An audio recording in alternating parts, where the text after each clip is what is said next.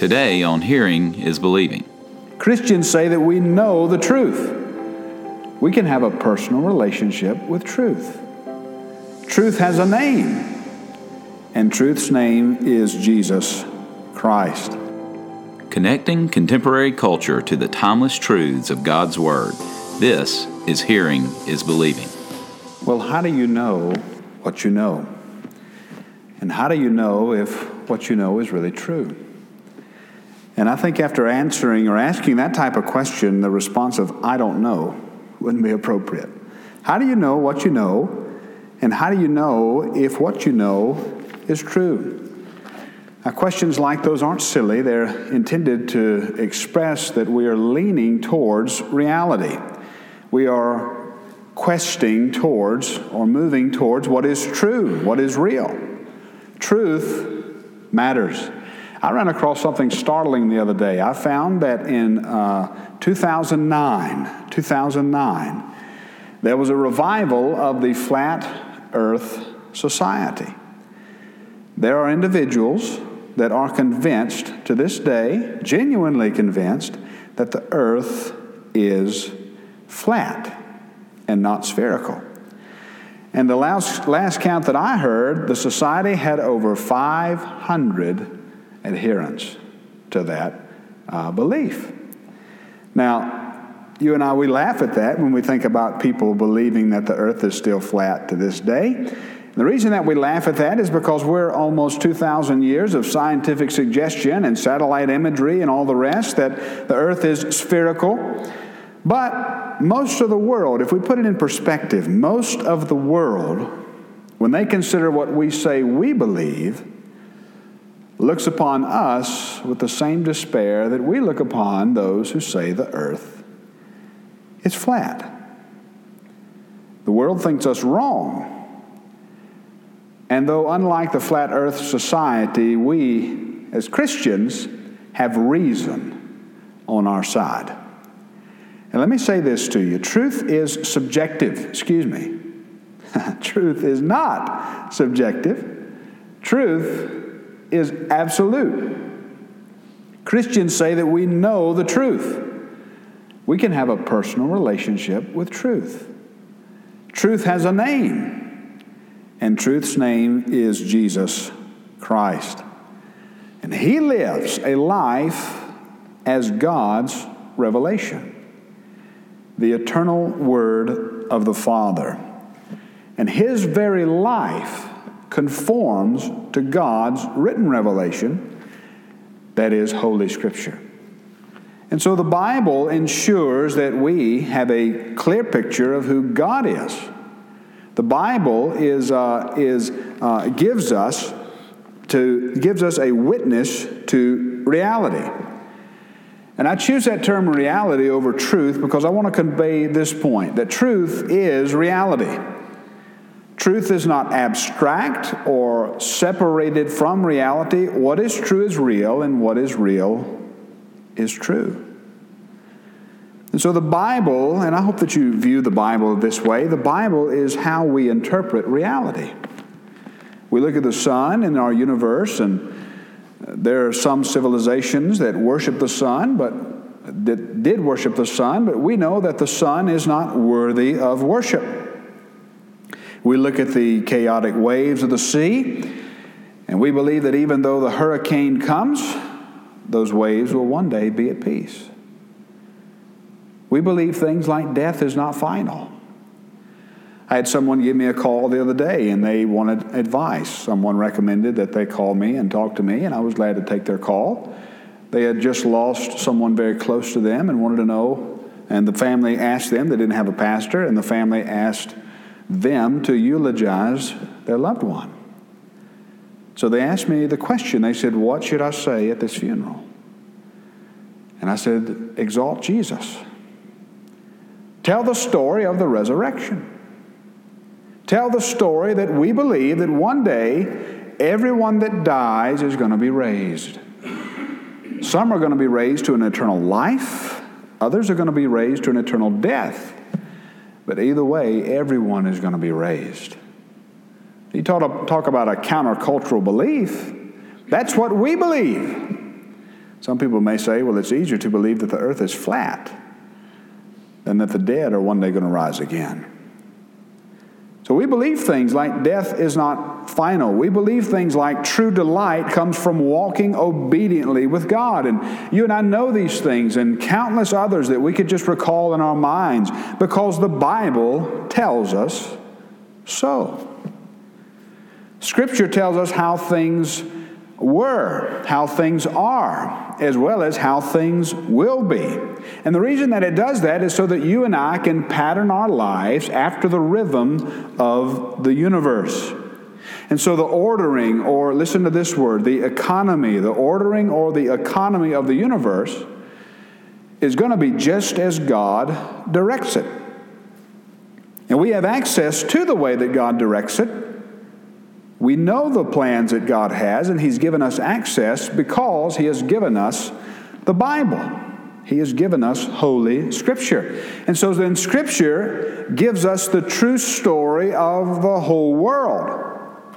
Or to say it another way, Scripture gives us the true teaching of the world.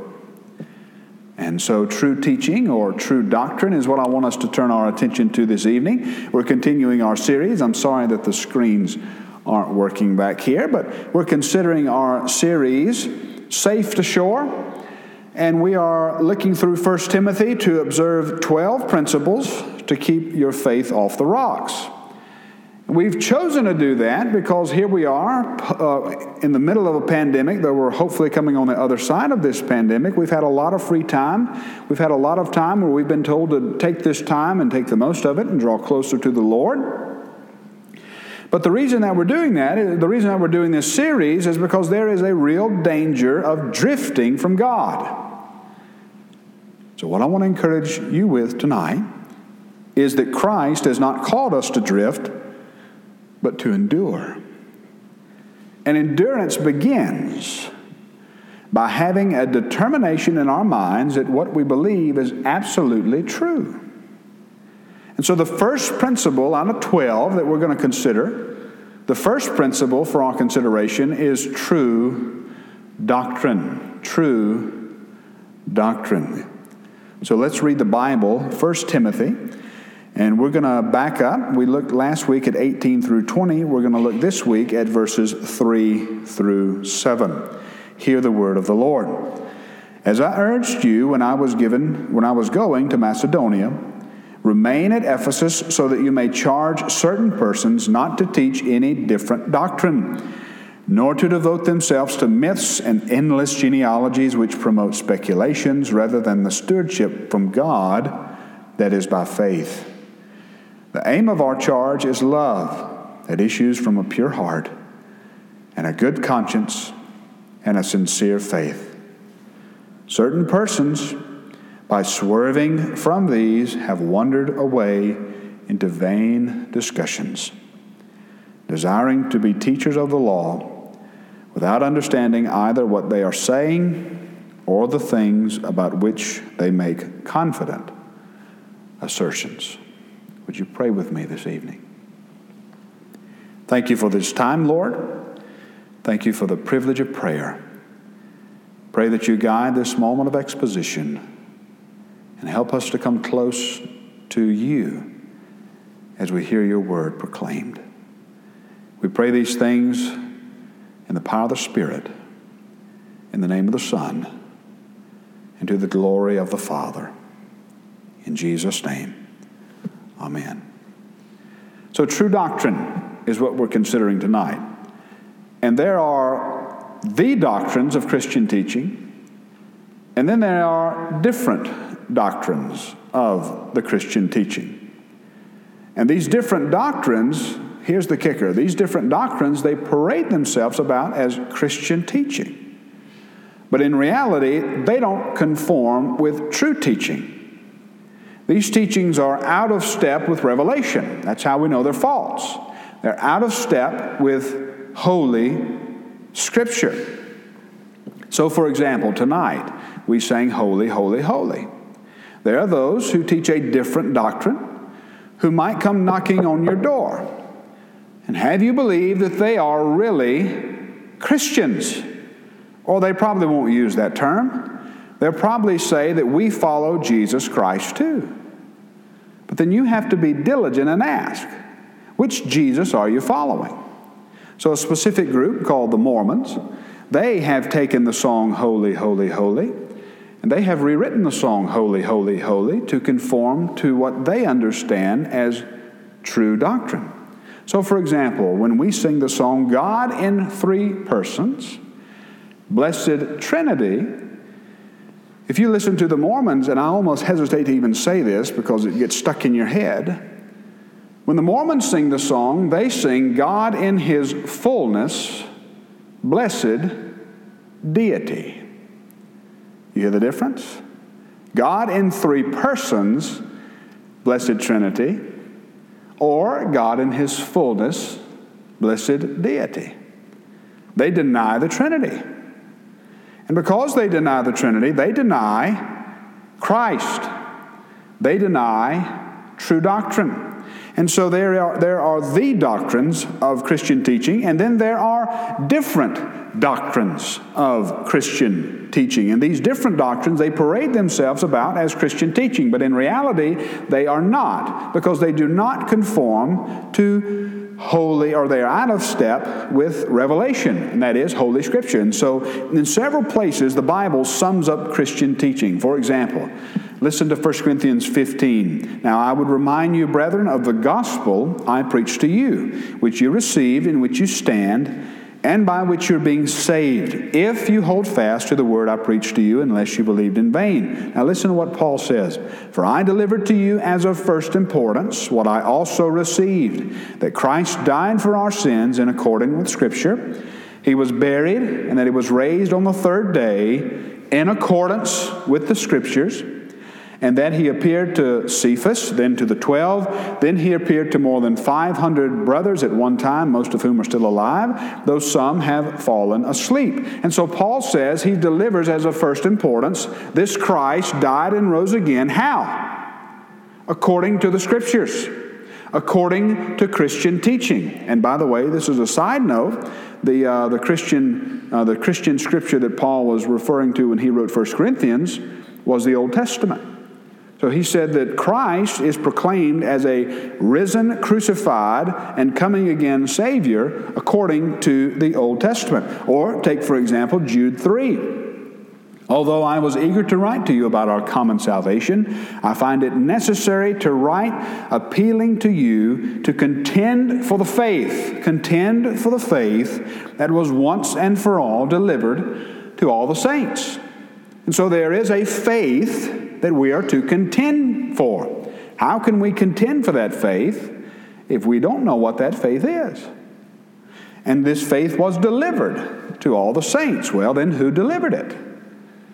Thank God Jesus delivered it. Who did He deliver it to? First to the apostles. And then who? To those who would believe the testimony of the apostles. And then what's our commission? To go and take what the word that they have given us and spread to all creation. Or for example, consider Hebrews chapter 1. Long ago, at many times and in many ways, God spoke to our fathers by the prophets. That's the Old Testament. But in these last days, He has spoken to us. How? By His Son. And what do we know about this Son? Listen to Hebrews. Whom He appointed the heir of all things, through whom He also created the world. He is the radiance of the glory of God, the exact imprint of His nature. And He upholds the universe by the word of His power. And after making purification for sins, He sat down at the right hand of the Majesty on high, having become as much superior to angels as the name He has inherited is more excellent than theirs.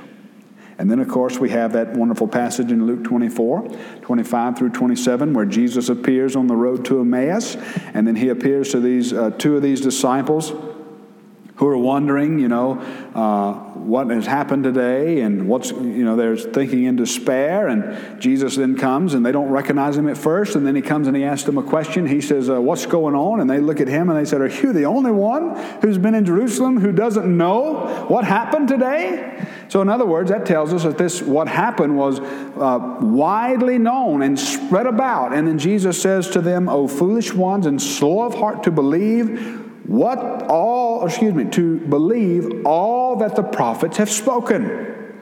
All that the prophets had spoken. And he's using that shorthand for the prophetic books of the Old Testament. And then he says this, was it not necessary, according to what was spoken, was it not necessary that the Christ should suffer these things and enter his glory?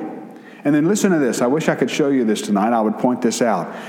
And beginning with Moses, all the prophets, he interpreted to them all the writings or the scriptures, the things concerning himself.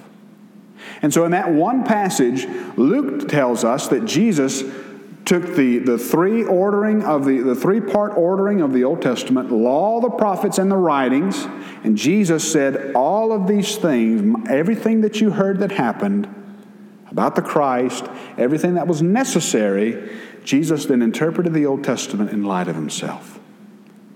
And so then, from the thrust of all of those passages, and we could sit here and go all night thinking through what is true doctrine and how the Scriptures highlight what is true doctrine, we learn that there is an internal witness, listen to me, there's an internal witness to Scripture. And that internal witness reveals true Christian teaching, and that's important. This internal witness of the text reveals true Christian teaching. You say, why are you making a big deal about the internal witness of the text? Here's the reason. Because it's not enough for us to just have a Bible. Many false teachers have a Bible. What we need is a proper interpretation of the Bible. True doctrine or true teaching, they're the guardrails that keep us traveling faithfully down the road of orthodoxy. And orthodoxy is this set of teachings that conform with sound doctrine. Sound doctrine is truth, and remember, truth is reality. So if there are true teachings, then we distinguish true teachings from false teachings. In 1 Timothy chapter 1 and verse 3, for example, there's one word that Paul uses to describe different doctrine. And that word that he uses there in verse 1 and 3, where he says different doctrine in my English Standard Version, it's only used twice. That word is only used twice in the New Testament. And the word there is where we get our word heterodoxy, which means wrong or false teachings. And so this word here is only used twice. It's used the first time in 1 Timothy 1 and 3. And then if you flip over a few pages to 1 Timothy chapter 6, you'll see that it's used again in 1 Timothy 6 and verse 3. If anyone teaches a heterodoxology here, a different doctrine. So in other words, Paul then takes the entire book of Timothy and he bookends it. At the beginning, he uses this word that's unique to him. And then in the last book, he uses this word that is, the last chapter of this book, he uses that word that is unique to him. And so Paul is telling Timothy, he's writing to Timothy to ensure true doctrine. That his life and teaching is according to reality. That is, pursuing and advancing truth. And so that's our first point this evening. Number one, true teaching must be a priority. Look at verse 3. Paul says, I urge you, as I urged you when I was going here and there, so that you may charge certain persons not to teach a different doctrine. And so here's what I want to convey to you this evening. If we're to make it safe to shore and not shipwrecked, we have to ensure that we're following the path of faithful teaching. And for Paul, this was what he is urging Timothy to do. And the urgent need for the church today is to have disciples or learners in the pew who can easily distinguish between true and false teachers. And there is much confusion about what is true and false teaching, and so much so that most of us lack the ability to discern the difference. Some of them you have to look really close to tell that they're counterfeit. And the difference between the two, remember this, isn't just simply reading the Bible. The difference between the two is reading the Bible the right way. And I want to say that reading the Bible is a good place to start, but it's not sufficient. You have to be taught how to read the Bible and interpret the Bible. And so Paul here to Timothy, he's pointing out the differences. And in Paul's mind, it's easy to distinguish between what is true and what is false. And every couple of years, a ministry called Ligonier Ministry, they put out a study called The State of Theology. And in this study, they seek to answer, what do Americans believe about God, salvation, ethics, and the Bible? And just recently, new results were released, and this time they partnered with Lifeway Research. And I want to tell you what they found. Here's what they found. If I can get it here. Here's the question. Who is Jesus? They're asking America. Listen to this. Jesus was a great teacher, but he was not God. True or false? Jesus was a great teacher, but he was not God. 52% of our society in America agrees that Jesus was a great teacher, but he was not God, while 36% disagree. And in the evangelical world, 30% agree that he was a great teacher, but not God, while 66% disagree. You hear the difference? 66% disagree. Those margins, I would think, if they're evangelicals, ought to be a little bit higher, while 30% agree. And let's get to another one here. Let's get another one here. The Bible, like all sacred writings, contains helpful accounts of ancient myths, but it is not literally true. And they asked that to the society. And in 2020, 48% of our society agreed with that statement. You say, 48, that's not bad. 48%. Well, in 2014, 41% agreed. In 2016, 44% agreed. 2018, 47% agreed. And then in 2020, the percentage was up 48% agree. Modern science, if you ask evangelicals, do they agree or disagree with this statement? Modern science disproves the Bible. 17% of evangelicals agree. And so what's the point in saying all of this? Here's what they say. Their conclusion. And you can read the report if you'd like to. You can just simply type in the State of Theology and it'll come up.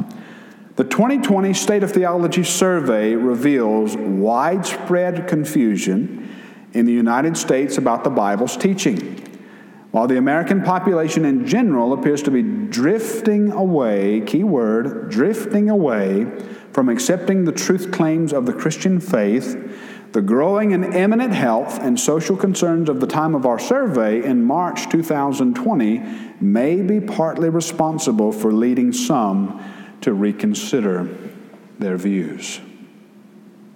Evangelicals, while exhibiting some hopeful movement in the direction of biblical fidelity, also seem to be influenced by the culture's uncertainty about what truth is, who Jesus is, and how sinners are saved. And these results reveal an urgent need for clear biblical teaching on the person of Christ, the gospel of grace, and the way that the truth of God informs our ethical decisions in everyday life. And then they end with this. There is much work to be done in this age of confusion, but we hope the findings of this survey will serve the church in its calling to reach more people with the faithful proclamation of God's Word. And here tonight, we're reading a document nearly 2,000 years old, where an old missionary is talking to a young preacher, and he is urging him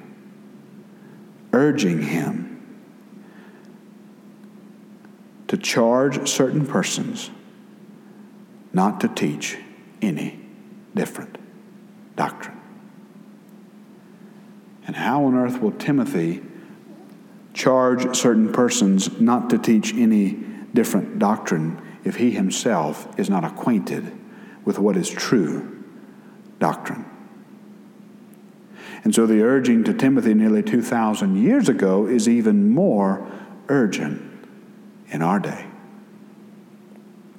We need to return back to the Bible, and what I mean by that is a return back to true doctrine. And so the question then, how do you discover true doctrine? Well, Paul's going to tell Timothy in another letter. He's going to tell him in another letter, 2 Timothy 2:15, do your best, Timothy. Study hard, Timothy. Work your knuckles to the bones, Timothy, to present yourself to God as one who's approved, a worker who needs not to be ashamed, rightly handling the word of truth. I'll never forget my first encounter in Dr. David Lanier's Greek class, where he told us that rightly handling the truth is a term that seamstress used to use, and it literally means to cut the cloth straight. In other words, we study, we diligently apply ourselves to this word because we want to cut the cloth straight. The help we need to get it right means that we lean into the text, not into our subjective sense of the text. In other words, we lean not what we think that the text says, but we lean into what the text actually says. And so the text is the authority. The text stands alone. We either stand with the text or we stand against the text. Point number 2 this evening. True doctrine is based on reality. Look at this in verse 4. The road down false teaching is a dark road, and look where it ends. It ends in despair. Look at this digression to false teaching according to verse 4. Look at what it says. Myths, endless genealogies, speculations. Here's the contrast. Rather than the stewardship from God.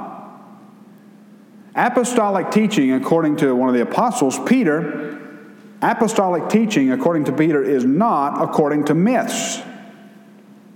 Apostolic teaching is according to eyewitness testimony. Listen to what Peter says. For we did not follow cleverly devised myths when we made known to you the power and coming of our Lord Jesus, but we were eyewitnesses of His majesty. And then some of you say right there, well, that's great, but how can I be sure that I am getting the teaching of Scripture right? I was not an eyewitness of His majesty. I have never seen the Lord the way that Peter saw the Lord. And I'm glad that you asked that, because Peter is going to answer that question as he continues saying what he's going to say. In the next few verses, Peter points to Scripture. He says that we were eyewitnesses of His majesty. And then listen to what he says after this. When He received honor and glory from God the Father, the voice was borne to Him by the majestic glory, "This is my beloved Son, with whom I'm well pleased." Peter says, listen, this is so good. We ourselves heard this very voice born from heaven, for we were with Him on the holy mountain. And then listen to what he says. We have the prophetic word more fully confirmed, to which you will do well to pay attention as to a lamp shining in a dark place, until the day dawns and the morning star rises in your hearts. Knowing this, first of all, no prophecy of Scripture comes from someone's own interpretation. No prophecy was ever produced by the will of man, but men spoke from God as they were carried along by the Holy Spirit. Did you hear what Peter just said? What's the connection between we have the prophetic word more sure? He says the reason that we have the prophetic word more sure is because we have Holy Scripture. We have the Bible. We have the Bible. And so then oftentimes, I don't know if you're like me, but oftentimes we'll look at and read the Bible and we'll think, man, those disciples, they're such boneheads. How do they not get it right? All of these kings. Isn't it sort of discouraging? Sometimes you'll read about a king and then you'll see this king's demise and you just think things are going to go right in the history of Israel, and then all of a sudden the next chapter here, they're worshiping the gods on the mountain again and forsaking God, and you're thinking, man, why couldn't they get it right? We're able to have that perspective because we're on this side of Revelation. I am probably wrong about this, though I think that I'm right, but I'm quite certain that I'm right. I would have been just as boneheaded, if not more boneheaded, than the disciples. I get to sit in judgment for them. The reason that I get to sit in judgment is because I'm on this side of Revelation. Peter says we have the prophetic word more sure. And then he goes and talks about Scripture. No prophecy of Scripture comes from someone's own interpretation. No prophecy was ever produced by the will of man, but men spoke from God and were carried along by the Holy Spirit. And so do we treasure Scripture the way that Peter tells us to treasure Scripture? You know what Peter just said? He says, hey guys, we were with Christ on the mountain. We heard the voice. We saw the majesty. You're in a better position than I was.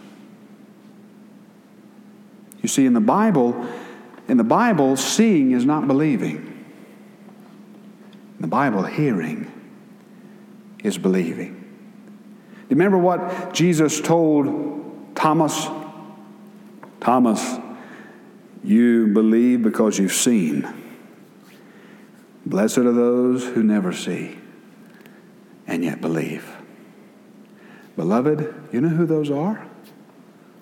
Hopefully it's everyone sitting in these pews tonight. It's me. It's you. We are those who believe because we have heard. And so Scripture is not based on myth. It's not based on speculation. Instead, look at this. Scripture reveals God's plan for the universe.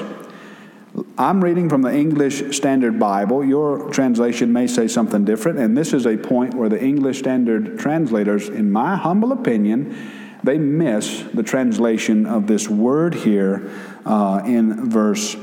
In verse 4, it says at the end of verse 4 that which promotes speculations rather than the stewardship from God that is by faith. Now, I have a little footnote in my ESV. It says stewardship could also be translated or good order. Well, the NASB, which is the most wooden and the most literal, it says, it looks at that word, and it translates it as administration of God.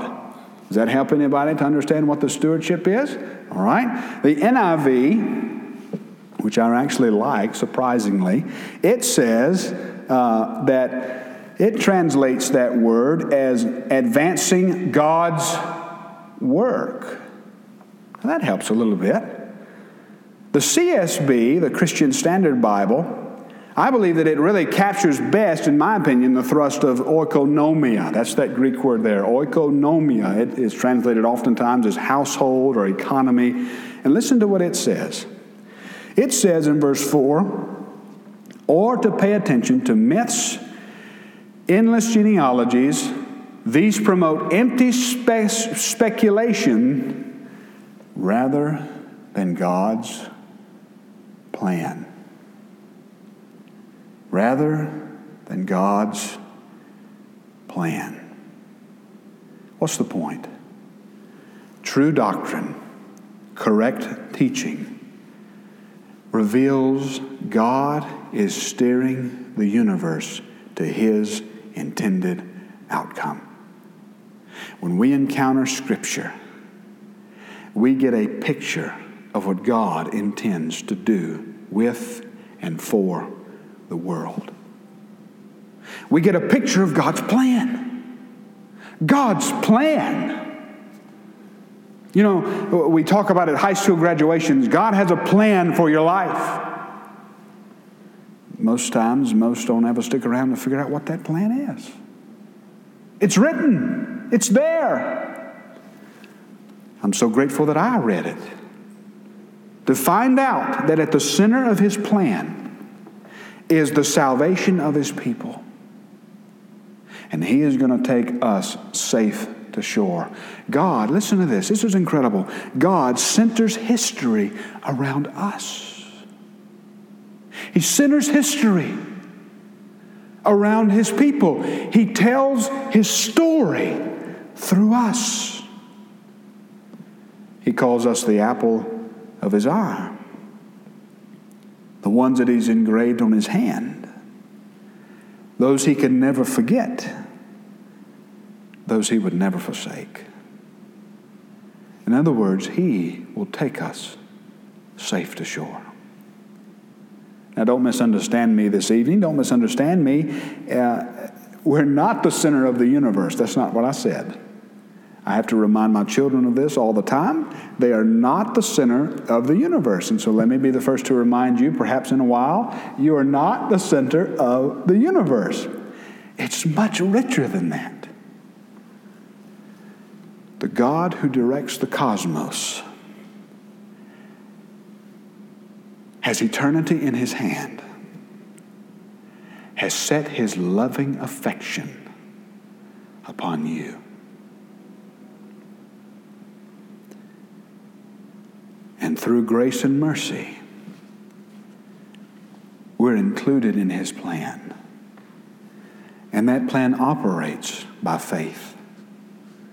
Number 3, and finally this evening, true doctrine leads to hope. Look at verse 5.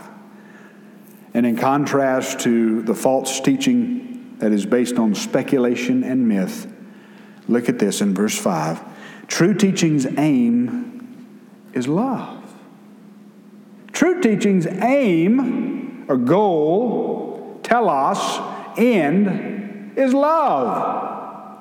And then look at what follows it. And I wish we had time, we'd go further. There is a triad that issues from an aim of love. Look at that triad. A pure heart, a good conscience, and a sincere faith. The pathway of true doctrine is glorious. You see the digression into myths, endless genealogies, speculations. And look at the way the other path leads. It leads to a pure heart, a good conscience, and a sincere faith. And remember, Paul, when he opened his letter to Timothy, look at what he says. He opened his letter in verse 1. He opened his letter with hope. And here he says that true doctrine has a goal. True doctrine has a destination. And where on earth does true doctrine lead? See, the earth is going to tell you that it doesn't make any difference if you believe in Jesus or not. As a matter of fact, the world would rather you keep your belief in Jesus to yourself. But it's too big for that. We can't keep it to ourselves. True doctrine has a destination. And so where then does true doctrine lead? The road of true doctrine is love. And love's pathway is paved with a good heart, with a pure heart, a good conscience, and a sincere faith. Listen to me. True doctrine will lead you to hope, while false doctrine will leave you hopeless. And so you and I, as the church, we have the responsibility to hold hope before the world. Paul's going to say in 1 Timothy chapter 3 and verse 15 that the church is the pillar and buttress of the truth. You and I correctly convey hope when we adhere to the true teaching of the Bible. And the true teaching of the Bible says that if you by faith trust in Him, that your end, your destination is love and hope. Father, in Jesus' name, thank you for the truth. The truth that you love us, you lead us, and you'll never let us go. So we turn our entire affection towards you and ask you to gently but surely lead us safely. In Jesus' name, and all who are God's people said, amen. You're listening to Hearing is Believing. For more information or to contact us, please visit hearingisbelieving.org.